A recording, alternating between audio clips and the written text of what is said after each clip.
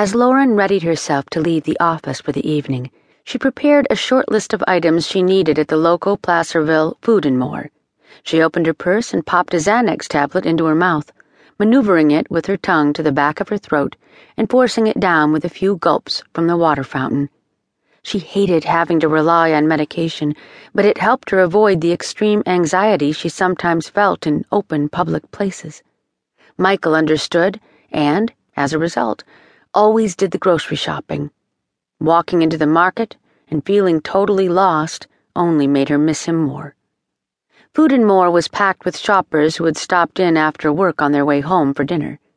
Lauren stood in line, fidgeting, keeping her eyes low and away from those around her. She dabbed at her brow with the back of her left hand.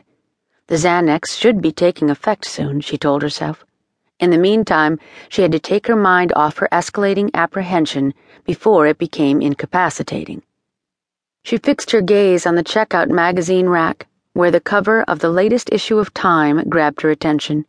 The large photo showed a haggard young woman whom the caption identified as Brittany Harding, with the bold headline, "False Accusations or Not."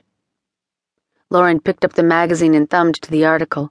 She recalled this case dominating the local headlines a year or two ago. A prominent surgeon had been arrested for murder, yet it turned out that a psychotic acquaintance of his had actually committed the crime and framed him for it. Lauren remembered the case well because she had once referred a patient to the surgeon, Dr. Philip Madison. Though her patient's prior orthopedist had diagnosed psychogenic pain, commonly known as "it's all in your head," Lauren felt her patient required a more comprehensive workup. She made the referral, and Madison discovered a spinal tumor which he deftly removed 2 days later. She was glad to read that Harding's appeal had been denied. Madison was a good physician. "Damn shame about that, wasn't it?" Lauren looked up and noticed that the elderly woman in front of her was looking at the photo spread of Brittany Harding and Philip Madison. "I remember when that happened," the woman continued. "It's the lawyers. They're the problem." Lauren looked at her but did not respond. She closed the issue of Time and put it back on the stand. With Michael gone, she knew she would not be in the mood to do any reading. Just then, a man in the adjacent aisle was opening a register. "I'll take the next person in line." Lauren moved her cart over, and the checker began to scan her items as a young female bagger popped open a plastic sack. "Chilly out there tonight, isn't it?" the man asked. Lauren forced herself to look at him, nodded, then looked away. Her heart began pounding, and she could feel a drop of perspiration course down her spine. "Cash, check, or—" "Cash." Lauren handed him a 20, avoiding eye contact, and pocketed the change.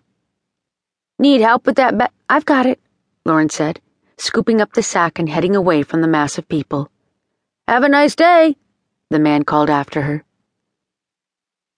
Lauren's agoraphobia had begun 4 years ago when her attempt at running her own practice had come to a screeching halt. A friend of hers, another psychologist who had moved to Placerville, California, several years earlier, had suggested the two of them form a partnership and go into practice together. Wanting desperately to get out from under the rigors of institutional care, Lauren had jumped at the idea. 2 years later, with their practice growing slower than anticipated, Lauren's partner announced she had purchased a thriving practice from a retiring psychologist. She informed Lauren she was dissolving their agreement, and that, effective immediately, she was taking the staff and her patients with her. With a decimated practice, the next 3 months proved devastating for Lauren.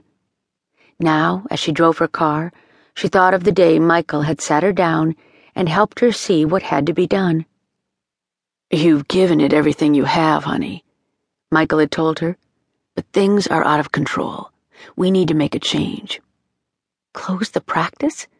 Lauren asked, fidgeting with her gold necklace, trying to maintain control. "What's left of it, yes. The lease is coming due in 5 weeks. I just don't see things turning around overnight." He stroked her hair. "I know this is not what